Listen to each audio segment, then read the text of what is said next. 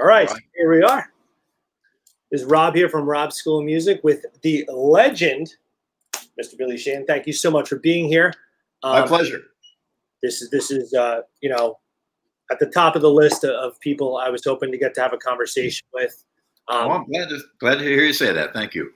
I believe maybe 12 years ago or 13 years ago at NAMM, I met you, and I lost my mind then. So I'm happy to get long I form. hope you found it by now. I'm looking for it. I don't know if it was ever there, but so we are a music school. We did all of our lessons in person, obviously, until COVID came. Now everything is online. Yep. We've been doing these interviews weekly for about the past 15 weeks or so, just trying to make the world a little bit smaller for all of our students. Great. I'm glad you guys are moving forward. Thanks. Thank you. So the first question I wanted to ask you, this one is kind of what I like to start off with because I feel like it's probably the most unique in responses. A lot of our students are beginners, younger, not so much in age always, but just younger in their musical experience. Mm-hmm. And one of the cool things we do back when you could do it is we would assemble them in bands and book them shows, be it at like a street festival or a local bar or something. So they get a constant opportunity to perform. And That's great. thank you. Stage fright, anxiety, these are things that people deal with. Do you have any tips in overcoming stage fright? Well, when I first began, it was I was kind of a little bit shy on stage. I kind of stood there and I played my thing, and until I got the kind of confidence that I knew I was playing the right thing, and I had a couple moves that I thought, that people responded to. They said, "Oh, do that again." That is a little thing. So I think your competence on how well you can play is certainly one factor, but there are many, of course. Understanding psychologically, a lot of people are, they're just scared. Speaking in front of people is listed high on the list of the things people are most frightened of. And, remember that there's, there people out there are your friends and they want to hear you play, and it's good. I mean, that's but that might not sink into your head when you get up there. Yeah, they may be my friends, but I'm so scared. It's a funny thing how your mind will kind of work against you sometimes. Well, the thing you can do that will really give you some confidence is really go over those songs a million times. Make sure you got them cold, that you can, and you can start to bring in people into your rehearsal room. Back in my day, we'd rehearse in a garage or a basement somewhere, and the complete change in the band would occur when somebody would come over and sit down and listen to us. Everybody would stand different, look different, and think different. And that was just one guy, and then a couple of people, and it was a whole other thing. So maybe you can start to gradiently go into it where, wherever you're rehearsing, bring a couple of people in to listen. Don't bring anybody in initially, just the band. Even crew or sound guys, okay, the monitors are set. Okay, could you go now? Because we got to, and really be, and when you're in private with the band, you can really start to find your spot. You're not worried about anybody watching you. You're worried about this here, the sounds you're making, remembering the lyrics. Then once you got it, bring somebody in, and you'll notice a change in the dynamic.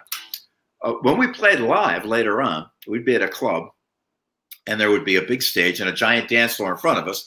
Then in the dark around the dance floor were all the tables and chairs and everybody was seated. And the place is jam-packed, but you can hardly see the people. So we're up there on stage, minding our own business, playing songs.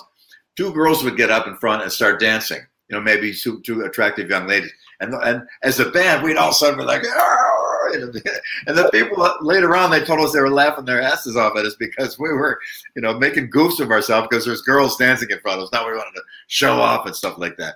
So it's interesting how musicians respond to an audience, how an audience responds to a musician. And related to that later on is when you do get the confidence, you're in front of a big crowd and they're digging it and they're into it. Man, it pushes you to a level of playing that you never knew you had. You'll do things that you never thought you could do before. It just pushes you into an energy and a level of ability that is hard to get unless you are in front of a crowd that's there for you. So it's always an interesting dynamic, all related to stage fright to some degree. But I think for many years they said, well, remember, no one's ever been attacked and killed on stage, but that was years ago. By now, I think it probably might have happened a couple times, sadly to say. But don't worry about things like that.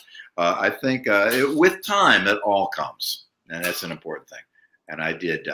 I'm over 5,000 lifetime gigs. Wow, a lot of shows. And we used to, back in the day, we did 3 shows in one day, full show, set up, play, tear down, set up, play, tear down, 3 times. We played 21 nights in a row.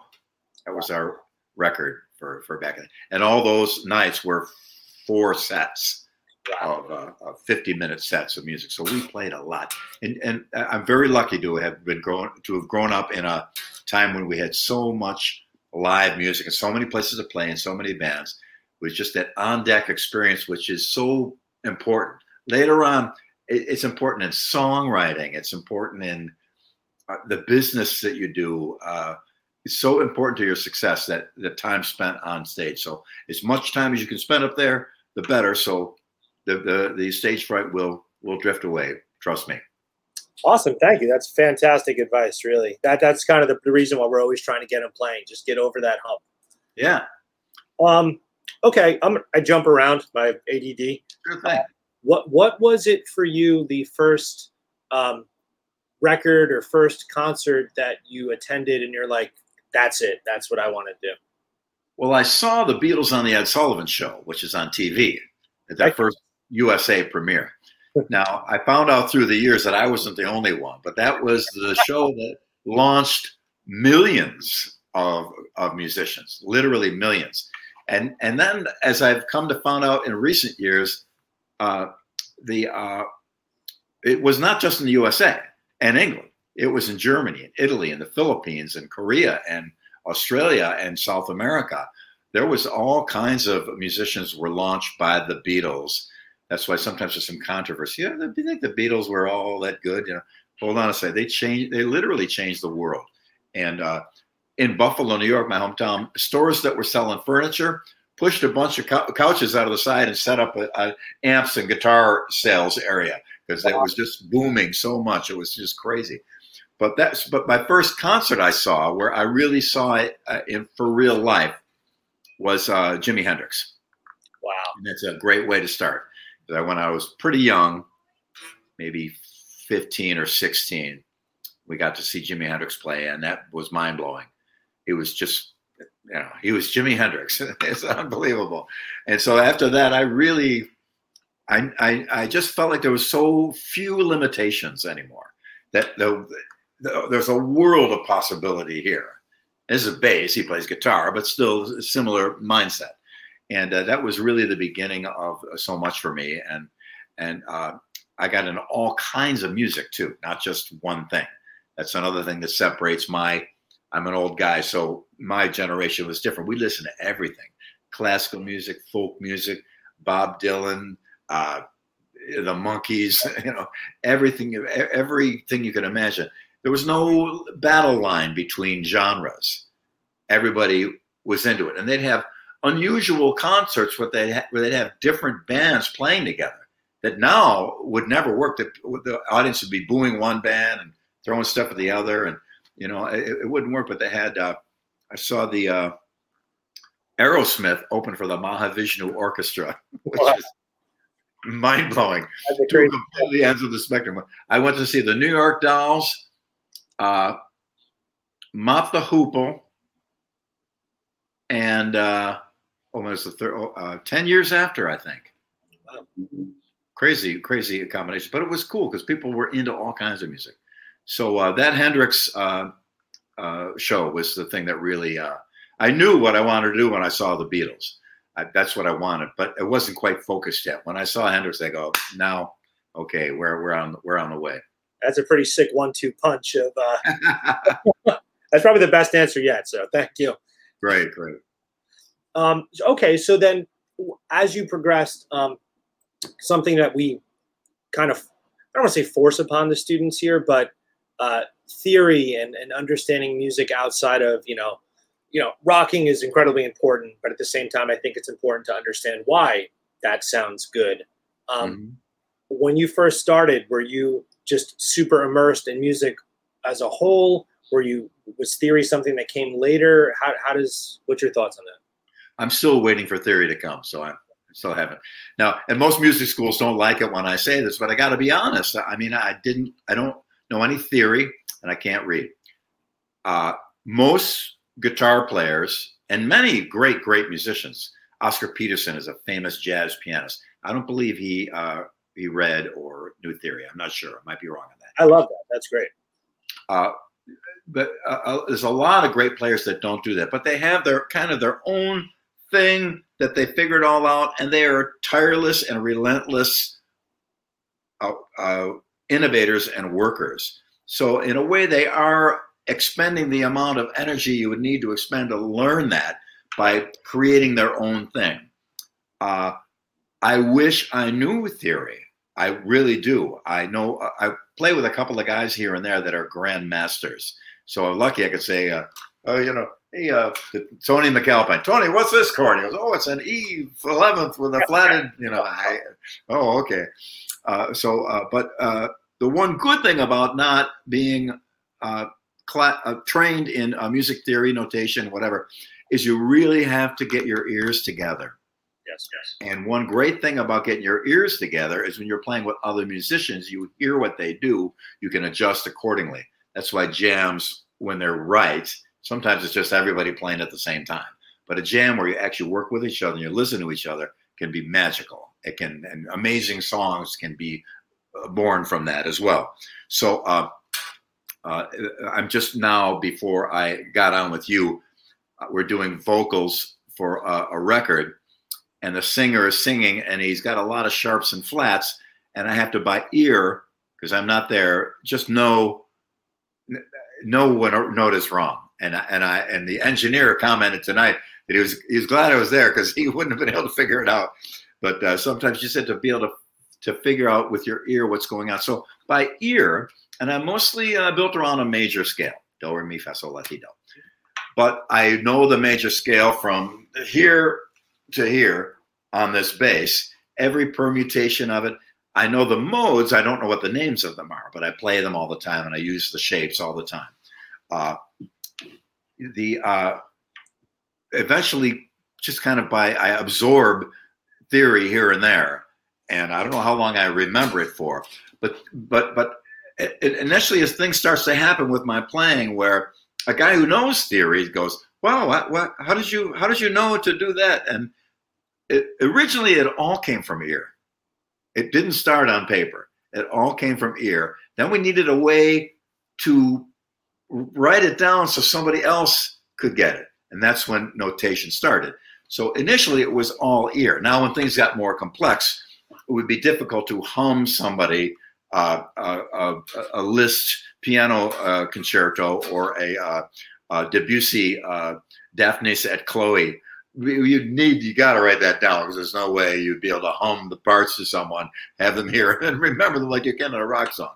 Way complex music, but the ear is sometimes neglected a little bit. So if you have a balance of both, man, and I know again other players. I mentioned Tony before, Tony McAlpine, the guitar player I play with. His ear is, I mean, you hit any like the top string is like a little. It'll go A flat, and they check it out and go, man, it's an A flat. It's unbelievable. He can sit down and do real classical piano, Chopin and all that. Then he picks up an electric guitar and say, Tony, it's like a key of C, and bang, he's got it. Because his ear and his theory are meshed together. Another bass player, Jeff Berlin, brilliant player, knows everything about theory. And also his hands and ear are just spectacular. So when you get the combination, it's great. So I would advise your students to follow what works best for you. You need a great teacher, and that's why I'm glad, Rob, you have a passion for teaching music. So they're in good hands, I trust. So I'm sure you will make sure when teaching theory gets difficult, you got to troubleshoot it. Just like if you got to play this one thing and you can't do it, there's a way to troubleshoot it so you can play it. similar with learning anything. Troubleshoot. What is it you're not getting? What is not making sense to you? Dig in there, find it, fix that, and move on.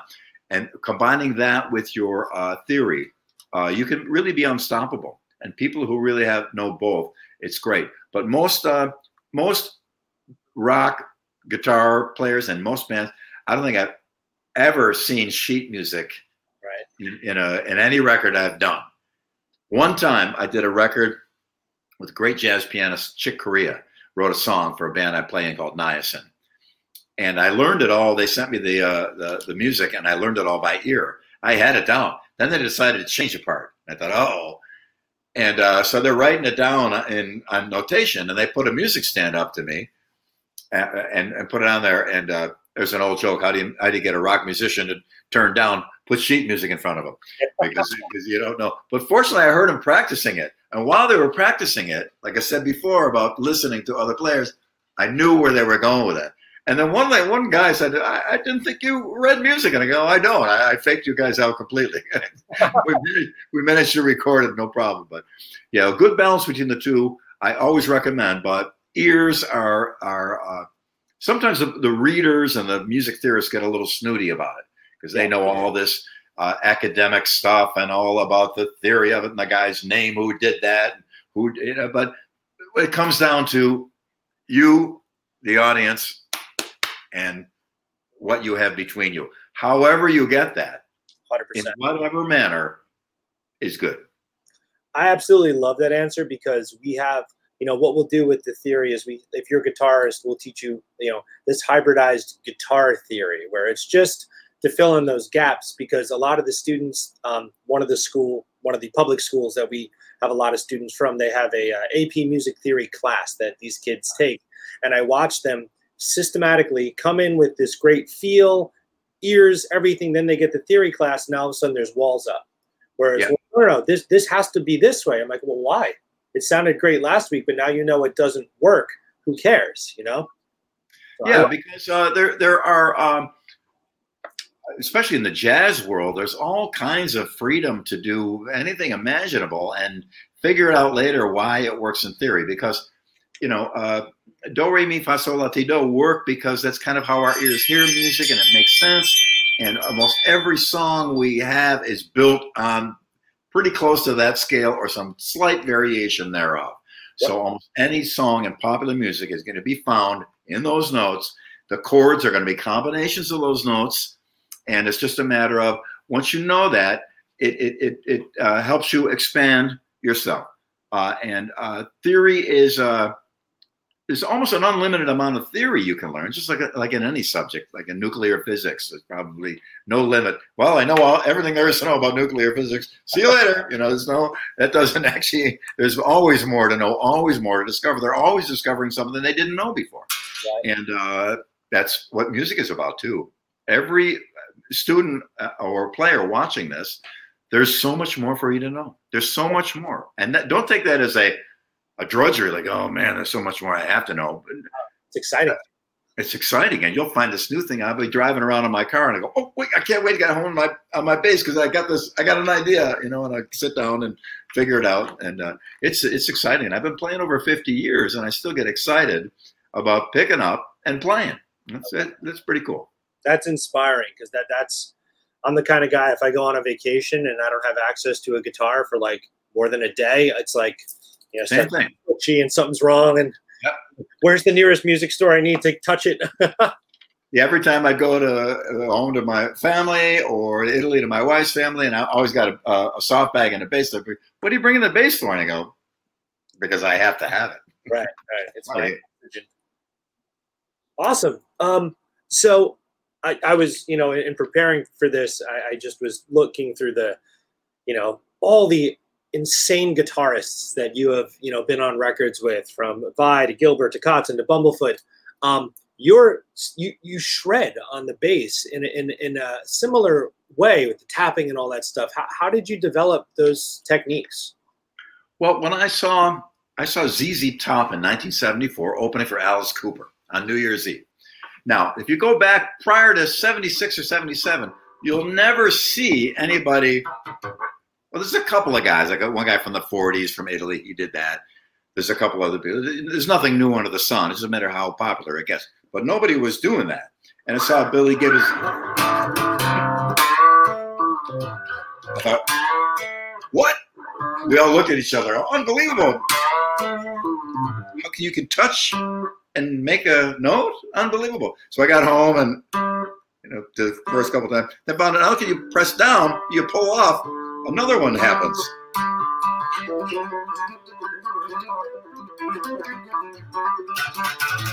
And then it goes crazy. So I started doing that in clubs and certain songs. We played in a 3-piece band, and back in the day.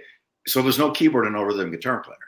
So there's a lot of stuff that needs to be played, but there's only a bass guitar and drum. So we play there's a famous song by Kansas, "Carry On Wayward Son," and a do do do da, and there'd be a keyboard do do da do do do da do do do. So I would go.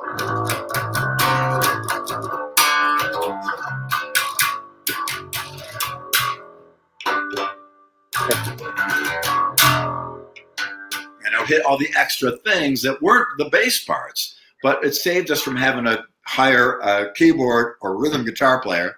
And back then, if you made $100 a night, that's $33 each. If you got a fourth guy, it's only $25 each in the band, and it goes down from there. So that was somewhat of our motivation, but nevertheless, it forced me to have to learn a lot of stuff. So when I got that hammer-on thing, that was helpful to do certain, like I would have to do a solo once in a while, like a keyboard solo or a second guitar solo. I'd do it on bass while the guitar player would just chunk rhythm along. So we'd be more accurate to how the arrangement of the song actually was, the copy song that we were doing. Deep Purple had a song called Burn. There's a keyboard solo in it. I would do that. Play the keyboard solo, so we would have all the parts of the song as we should. So I started incorporating that into my playing, and I was a somewhat busy player because we were a 3-piece band. There was a lot of room to move. And I would imply chords for the guitar player to solo over rather than just a single. And make sure to get that. Make sure to imply that it's a G minor chord. So when he's soloing, it makes more sense. Things like that. And then I just went on from there. When I started to work with guitar players in LA, we started doing things together.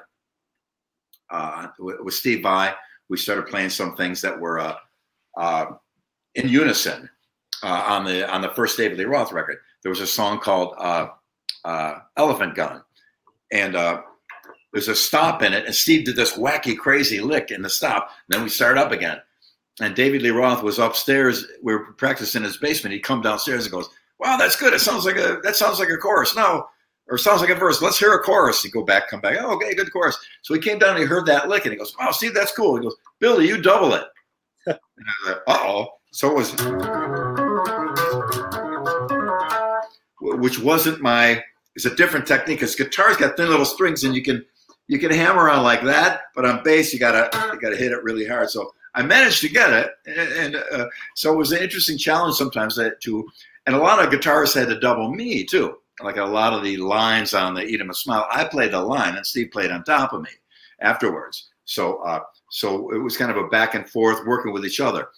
I'm mostly about drummers. Most bass players should be, but I've also been very honored and thankful to play with great guitar players. And each one is different. Each one has their strengths and their features and their interesting aspects. And sometimes you, as a bass player, you pull way back and let them do their thing. Once in a while, you step up and do a little interaction, maybe. But it's just an interesting thing to work with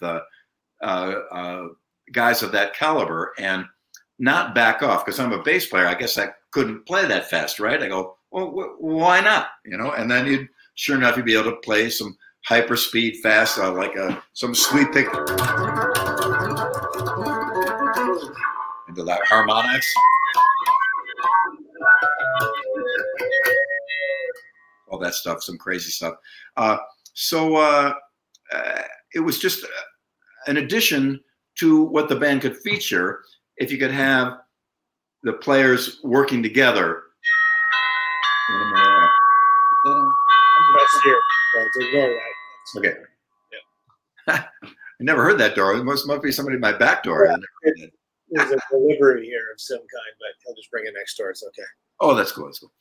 So anyway, it's been great to play with some amazing guitar players and amazing drummers too. I play with some of the greatest, and I'm all about the drums as a bass player. Now, any bass players here watching, any of your students or anyone watching in, bass and drums, that got to lock together. I'm in my home studio now. I'm doing a lot of tracks for people around the world. They send me the Pro Tools files. They want bass on it. And so I play to the drums. And then a couple times they'll say, oh, that's great. Now we're going to replace the drums. I go, no. If you replace the drums, I got to play again because you got to lock in exactly. No, but he'll play exactly like that. And he goes, no, it's just, it's got to be. When they do a sound check, what do they check first? The drums. You're doing a recording in the studio, what do you set up first? The drums. It's all built on the drums. So bass is the next instrument up.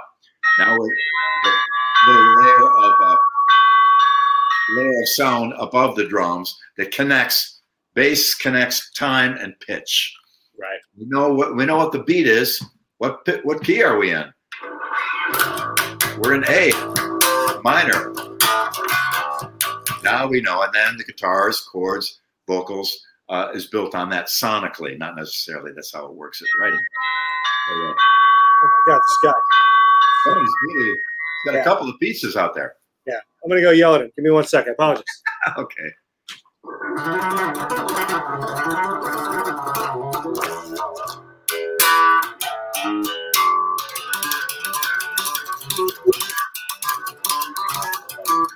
There's a sign on the door that says "Bring it next door" if the door is locked, and this guy just the words. Right on. My apology. That's the first time that's happened in all of these interviews, so I apologize. Okay, so where were we? What else you got for me? So you're playing your beautiful signature bass here. A couple, I've had Andy Timmons on and a couple other Ibanez artists, but no one who has designed a signature bass. So when Yamaha, this brand, when you're working together, what was that process like? Down to the pickups, what's going on? Well, my original bass is here. Let me grab it for you. Hold on a second.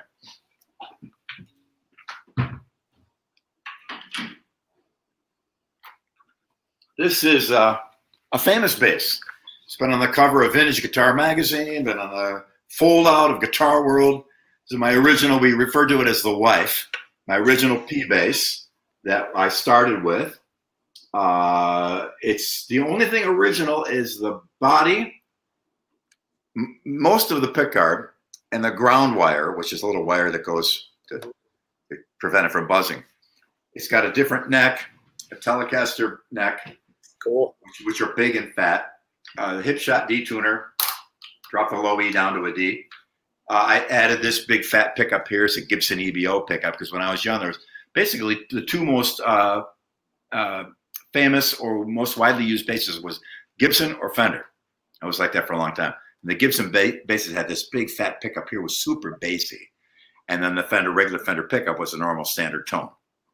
So this bass was most of my career up until about 1990 or 91. Then it pretty much got retired, but it's still here. All the wear is 100% natural. You see them now, they sell instruments that are already beat up. You pay more for a beat up instrument now. It's cheating. Yeah, but it's all original. It's been sweated on so much that I'm sorry to gross everybody out, but it's actually salty. And the salt was from yours truly.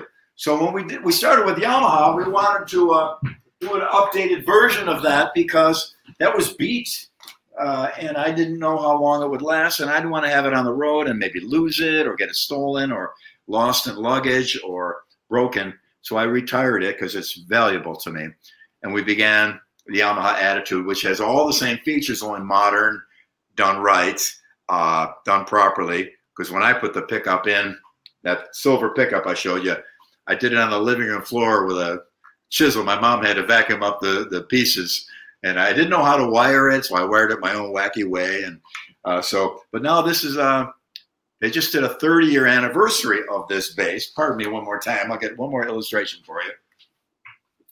So 30 years ago, I started with Yamaha, and we started with that Attitude bass. And now, so they made a 30-year anniversary version, which is just like my P bass was. Same color, same pickguard. A chrome pickup here, not the same exactly, but it represents it. The neck is roasted or baked, they say, kind of artificially aged, and it's a gorgeous dream of an instrument. So this is now from 30 years at Yamaha. This is the 30th anniversary. This is a prototype for it. It'll be out possibly in October, but I'm not sure because the whole virus thing's got everything slowed down. But so that was that's full circle now. Now the Attitude bass is paying a little tribute to its great grandmother, my old P bass there. That's incredible. So 30 years for model. Congrats. I've been with Yamaha since I think for even longer than that. I started with them in '84, so it's been a long, long time. And the Attitude basses started, I think, in '89 or '90. So we've been around quite a long time together, and it's great quality. But it's not cheap though. But it is a bass of a lifetime. Just like that P bass is still with me today, and I could still use it. This thing one could use for decades. And it's not only just for me and my sound and my thing. Anybody that likes a P bass, they generally love this. The added pickup, if you like the super deep low end sound, it's just great for that, to mix it in or use it on its own. So it's say again.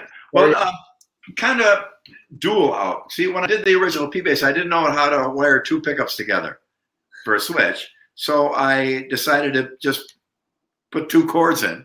Wow.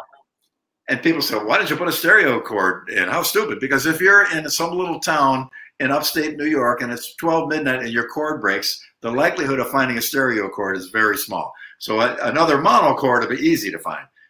Plus, there was a psychological benefit that I didn't realize at the time until years later, that people see the two cords coming out of the bass. Just people that don't know about music or instruments, they think, wow, that must be twice as powerful. It's got two cords coming out. So there's kind of a psychological advantage to that too. But because sometimes you hear with your eyes in the audience sometimes. So, but yeah, this is the Yamaha Attitude bass. There's a Facebook page, one quite big one, and there's a couple others that just have Attitude owners and users. They change parts. They talk about modifications and stuff. It's quite a little community we have. It'll be topped off by the 30-year anniversary version. What made you do the scalloped spots on the fingerboard there? Yeah, scalloping is where, if you can get this close, you see the wood is shaved away on these. Now, when you're bending a string, your fingers can touch the wood. See how they're rubbing against the wood. With the scallop, you can bend it without any. So on this bass, it goes up to a high E note, which is a huge advantage. The P bass only goes up to an E flat. And since most rock songs are in E, that's helpful. I can bend that to a high G. And I can drop the low E down to a D. And then bend the low B down to low D down to a B. So I can get the same as a 6-string bass. So if I bend it, I can get, here's a B note. I bend it. Bend it down there. So it saves money on strings. I don't need a 5 or 6-string bass to get those notes. But yeah, this has been a wonderful companion of mine. I've got a bunch of them here, different kinds through the years. We made a plexiglass red one, the color of wine, for a Winery Dogs Attitude bass. My band, the Winery Dog, and I got a couple double necks I used with Sons of Apollo, and so it was a great relationship with Yamaha, and their quality is second to none. A lot of great basses out there. It's hard to find a bad one, really, but these here are just quite awesome. I'm very, very pleased to have a relationship like that with Yamaha.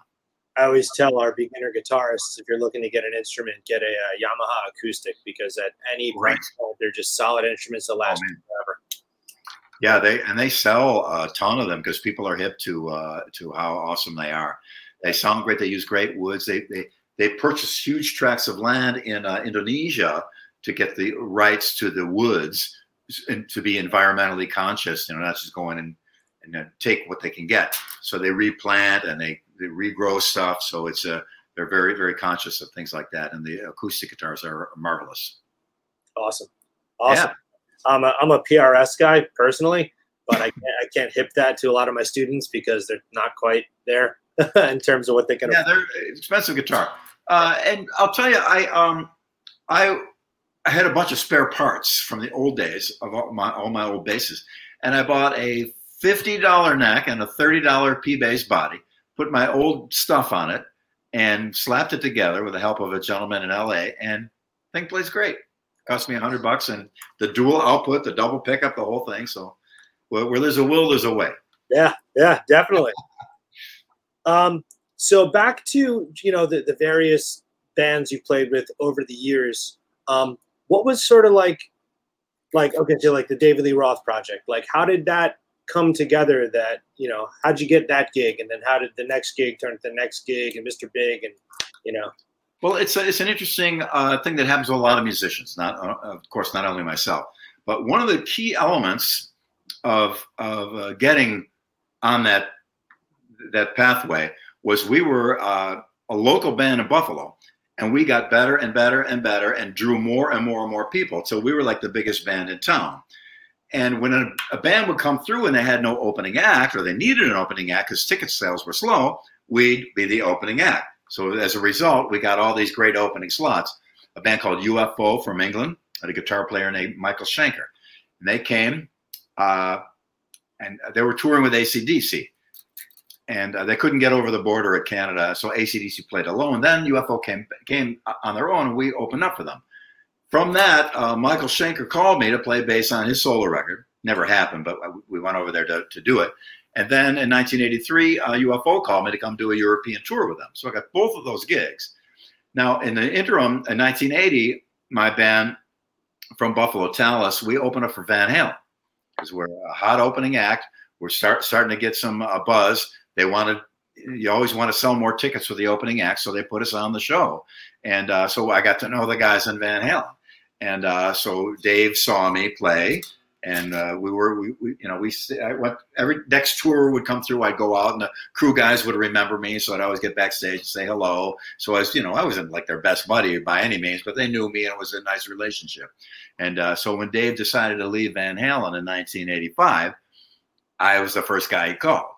So he flew me out to LA, and we needed a guitar player. So I recommended Steve Vai with a perfect choice. And he came in, and then Steve and I went out and found Greg Bissonette, put the band together, and we started going. Now, we had a great advantage because our singer was David Lee Roth. So already we had a great advantage. People would probably come just to see what it was all about, so we're going to draw people. But Dave was amazing, incredible, a very musical guy.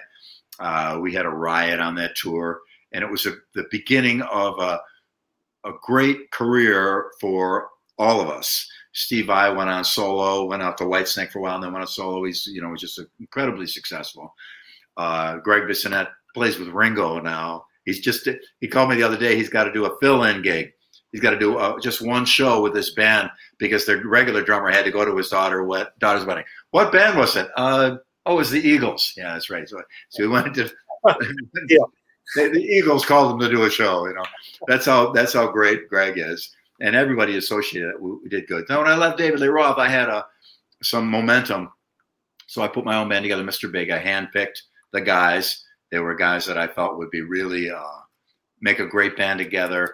We had a bluesy, soulful singer, Eric Martin, but we had a solid rock band with a great guitar player, Paul. Me and the drummer got along great. Pat Torpey, rest his soul, great, great, great drummer. We all sang. We all wanted to sing. It's another thing I got to tell all students, you got to sing. Even get up to that mic and croak out the background vocals as best you can. Because if you sing, the door opens much wider for you. If you can sing also, it's very important. You may not like the sound of your voice, but learn and be able to hit the notes and sing, do your background parts, and you'll likely get way more gigs than just being a player by far. They have The Voice and American Idol, and but that's all for just singers, though. There's no bass players on there or guitar players. It's all about singers. So that's an important thing. So through the years, when we Mr. Big got together, we wrote a bunch of songs. At a first record, second record, we got lucky. We had a hit single, number one single. Took us all over the world, every country. We played in all over South America, all over Europe and Russia, and all over USA and Canada, South America, and I said that already, Australia, Japan, Korea, Philippines, Thailand, Malaysia, Indonesia, all over the place. And, I recommend, if you ever have the opportunity to have a hit record, do it, because, man, your life will never be the same. And we are all so grateful for that experience and all the incredible people who bought our record and came to our shows. Quite an adventure it has been. Man, I tell you, it's so epic to sort of see the journey from all the different things. A lot of the people who come through the school, their goal is they want to be rock stars. And I always try and say to them, being a rock star is cool, but there isn't a lot of longevity with being a rock star. But if you can find, if you know your instrument, you're studious, and you got your thing and you're great at your thing, you can carry that to different things throughout a whole career. Exactly right. I make the analogy that, so what do you want to do with your life? I want to have a lot of money. I want to be rich. That's a horrible goal. That's an awful goal. If your goal is, I got this idea and I got this thing I want to do, and it's my passion, I want to do it. From that, you will probably get rich. But if your goal is to be rich, you find people on Wall Street and real estate shysters and, guys that are, the kind of people you wouldn't want to be around. But it's a similar thing with the rock. I want to be a rock star. Well, why don't you be an amazing singer and write incredible songs that you love, that touch people, that will fill a whole room with teary eyes, with a beautiful sentiment you can sing to them. Then you've got something that can never be taken away from you and that touches so many people. You look from the outside and you think, oh, a rock star, that must be exciting. In fact, when we're on tour and we're hitting it hard, I always say it would kill a lesser man. And we've brought guys out on tour with us. It was their first time ever on a tour. And 2 weeks in, they're in the fetal position crying for their mama, literally. It actually has happened. It's tough out there. So and the glamour that you might see as a rock star, it's pretty fleeting. And I still have to pick up a piece of gear and coil some cables, and I'll help our crew up, whenever I can, because they're overworked anyway. And you have some glamorous moments. We were on the Tonight Show. I sat in chair number 1 on the Tonight Show with Jay Leno, and my mom finally realized I had some success when she saw that. And platinum records, number 1 records, almost killed by fans a couple of times, screaming fans. That's great. But the point of it all was to play great music and touch people. And that they can't take away from me. I may blow through all my money someday. Who knows? There's not much of it, but I certainly could blow through it. But they'll never take that away from me. They never take that, a little handwritten letter from a Japanese fan who had her English dictionary while she was writing it to explain how, she was suicidal and upset, and she came to see our band, and she has a new, unbelievable. And this has happened dozens, if not hundreds of times from people. That's the goal. You can change the world. The Beatles changed the world, and a lot of, the art changes the world. That's the point of the sword. This is your art. You got no limitations. Looking at the idea of being a rock star in comparison to that is kind of pales in my book. Yeah. Gosh, that is just fantastic, amazing advice there. Good deal. Yeah, man. Thank you. All right. Random question time. You're on a desert island. You probably kind of casually answered one part of it, but you can have one bass and one amp. And I always say a pedal, but I don't know if that's as applicable to a bass player. But well, we started, even guitar players, it's pretty rare to have a pedal. Right. In the early days, you plugged right in and that was it. Yeah. And now there's an acre of real estate to the pedal board. It's quite amazing. I don't know. I could take any one of my attitude basses. There's a controversy that really isn't a controversy about 5 and 6 string basses.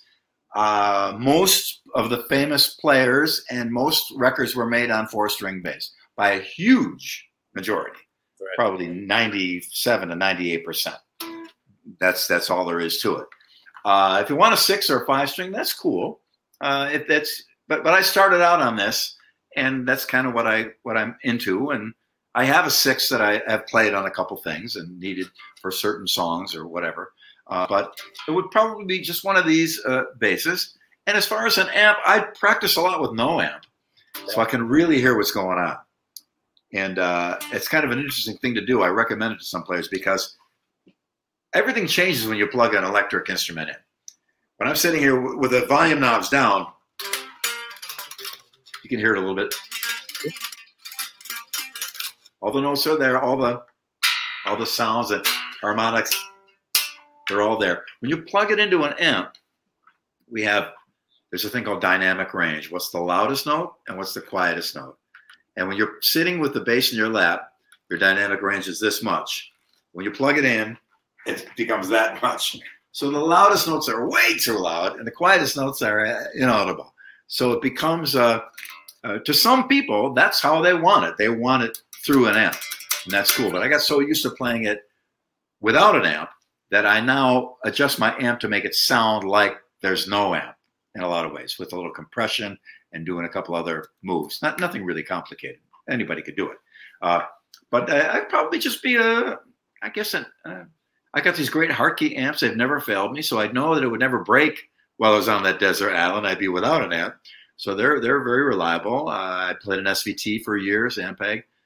Very nice. And I just bought a 1967 Fender Bassman amp, which was the standard for years. It was the Bassman amp that bass players use. It was very, very popular. So not a huge preference there on the amp, but my one of my trusty attitudes and whatever makes it a little louder.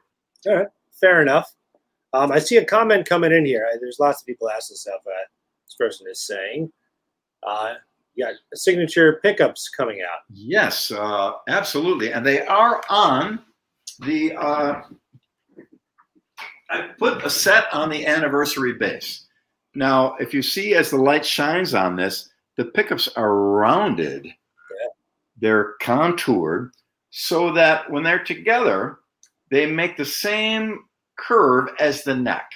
So you get them up nice and close to the strings. And you see a stand-up bass player play. He's always playing over the neck. The big giant stand-up bass, and the neck goes way down into it. You see their fingers are always over the neck because there's something under their fingers all the time. There's something that the finger can't overshoot or undershoot because it's playing on the neck. So there's always that underneath that. So the pickups are, in a way, an extension of that. There's something that's underneath your fingers. Since they're nice and close to the strings, a lot of times they're very sharp edges. And normally pickups are totally flat. So I had to start to file them down to make them fit. I filed them and covered them with epoxy and then sanded off all the sharp edges and did all this stuff to them. So finally I went to Larry DiMarzio from DiMarzio Pickups and said, Larry, here's what I do. Could you make a pickup like that already so I wouldn't have to do so much work? And so Larry's a genius, and he got on it. And not only did he do it like that, he added all these other features to it that are just spectacular. So I just got my first shipment of a couple of them. I sent one set off to a dear friend of mine who's a kind of a bass guru to get his opinion on what he thought about them. And Saturday, I'm going to have a guy shooting video and I'm going to install a set on a bass and just show what, how, and why. So eventually on Facebook or Instagram or the DiMarzio website, that video will be there, for you to see. So you can see a full explanation, not only of the pickup, but why it is the way it is. Awesome. Because like I explained before, I played so much and so many gigs that most everything that's on my bass or in my amp has a real practical purpose from decades of being on stage. knowing what you really need to know, what you need to have, and what you don't need to have. And that rounded off pickup thing is become such a hit. Even before the DiMarzios came out, I had a bunch of websites showing people how to epoxy your pickups and round them off like that. But now, thanks to Larry, he's done it for us, so it makes it a lot easier. But yeah, thank you for asking about the DiMarzio pickup. It's going to be coming very, very soon. Awesome. Cool. Really smart. What's that? The rounded pickup. Yeah. Very smart. Because normally you pick up a brand new bass and their edges are sharp. And for me, I play hard and my hands are all over this. So I need to have everything rounded off. Like a lot of times you had those little tiny switches. We had one here, but we got rid of it and put it here instead within the control, because that catches your hand and you're bleeding for sure. So we try to make it comfortable so as you're playing, you won't lose any blood, or lose less blood anyway. Awesome. Well, I got one more question. This is where I like to end this. There's a lot of, students, they know us as musicians. They know us as what we are, music, one-dimensional. But no one's one-dimensional. Everyone has things outside of music that they're into, be it they collect watches or cars or things. They read books. They like to cook. Is there anything outside of music that you fill your time with? Not much. I'm mostly all about that. A lot of my spare time is spent on my iTunes collection. But I collect music from all over the world, every bootleg, every studio outtake of the Beatles and the Stones and David Bowie. And I got over 2 terabytes of iTunes music, very specialized. I specialize in 2 things. The most amazing music you'll ever hear by the unbelievable artists you may have never even heard of, and the worst music that has ever been recorded ever. And it's funny because some of the worst music has a charm to it. It's interesting to hear people be horrible and see the mistakes they made, and you learn from why does everyone laugh when this comes on? I get it now, but there's a real charm to some of that too. So a lot of research in music and songwriting. I like a lot of classical music. I listen mostly to classical music if I'm not listening to something I'm working on. But we do a little cooking. We got a great kitty cat named Rebel, who sadly we had trouble with him. We had a party here and someone brought some lilies, and I've had cats my whole life. I never knew that lilies are deadly poisonous to cats. And I've had cats with lilies before. I never had a problem, but our cat was getting listless late at night. And I looked up, and sure enough, within 72 hours, they can die of kidney failure if they get exposed to a lily. Just walk past it and get the pollen on their fur and lick it off. That's all it takes. So he had to be in the hospital for 4 days. He didn't really get all that sick. It was just as a precautionary thing. They flushed the system out. So he's home now. We're happy. And our little Rebel, he's our little, he's a wild man. He's an incredible cat. So we take good care of him. And we got raccoons and wildlife that come to our house here in Tennessee. We put food out for the raccoons at night, and we had 8 of them one night. They come from all over. So on the raccoon internet, we're getting lots of hits on our website because they're showing up every night. It's pretty cool.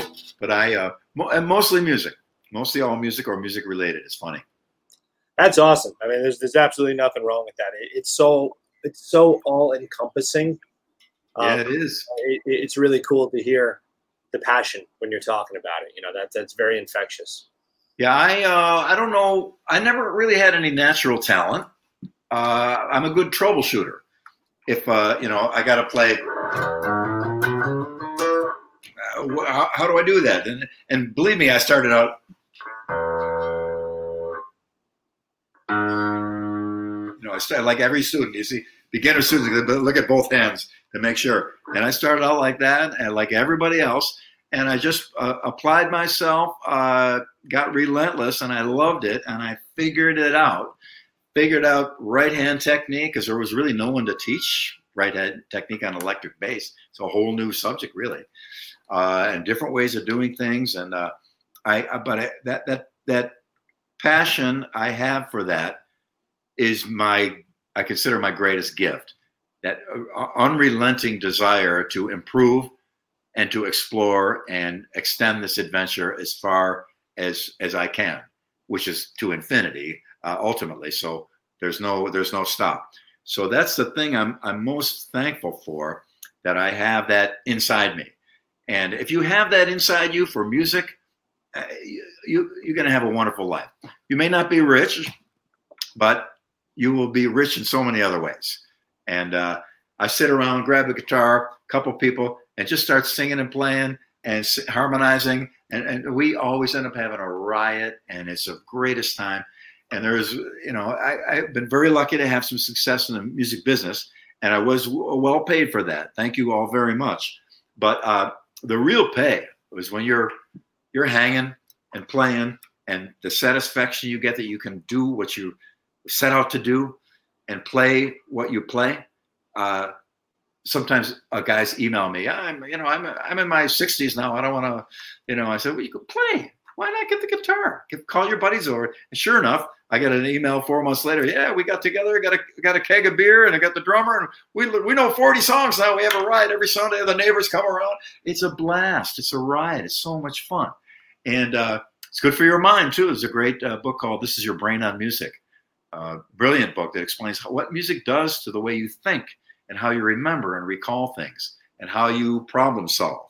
There's so many benefits to it. So I'm forever grateful that I have that burning desire to go. And I'll come down here. The cat will wake me up at 3:00 in the morning, and I'll say, I'll come down to my little studio here, and I'll go till 6 in the morning, just practicing. I get my iPhone, put it on selfie video, and videotape my new ideas and my new licks. And I had hundreds and hundreds and hundreds of them. And then by the time it's time for breakfast, I'm ready to start playing and writing now. I've just spent enough time adventuring around. So there's no limit to it. And I'm so glad, Rob, that you have a school like this, and that you have students that you're, being their caretaker in their exposure to music, because you have a lot of passion for this. I do. We try to give that to other people. And when that little fire catches, you get a little spark in us, but to get it close to that gasoline-soaked mind of a young person, man, there's nothing you can't do. There's nothing out of your range. Nothing is impossible. And, Steve Vai told me a great thing that Frank Zappa said to him is there's 2 rules. Rule 1, don't stop. Rule 2, keep going. I love that. I can't turn the camera, but literally sitting in front of me on a dry erase board, it literally says keep going. Beautiful. I swear to you, because that's our whole, thank you so much for the kind words. That's our mission statement here. It's never too late.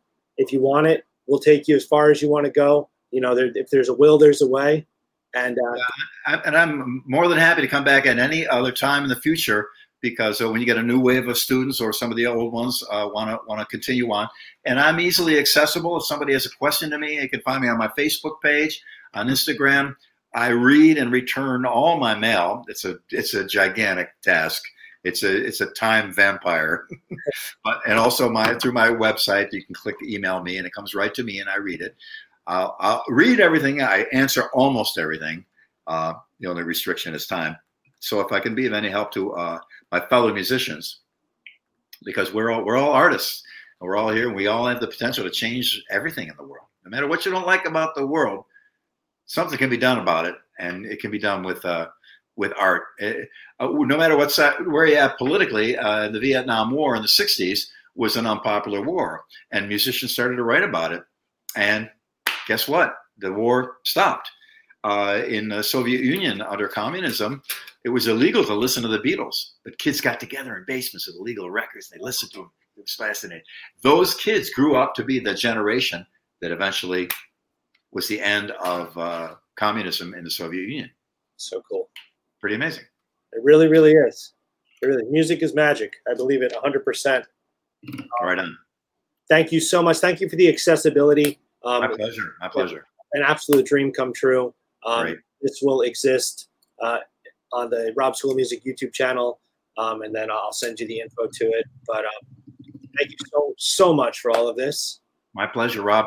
And thank you for doing what you do, man. I'm glad you're out there inspiring future legends, because you might have 2 or 3 amongst you right now you don't even know about. And Right. 20 years from now, the whole world could be talking about them. Yes, it can. It can happen. They're all my kids, even ones that are old enough to be my parents. I say, I look at it. But thank you, Billy, so much. Stay safe. And hopefully we'll do another one of these sometime soon. You got it, bro. Thank you. Thank you.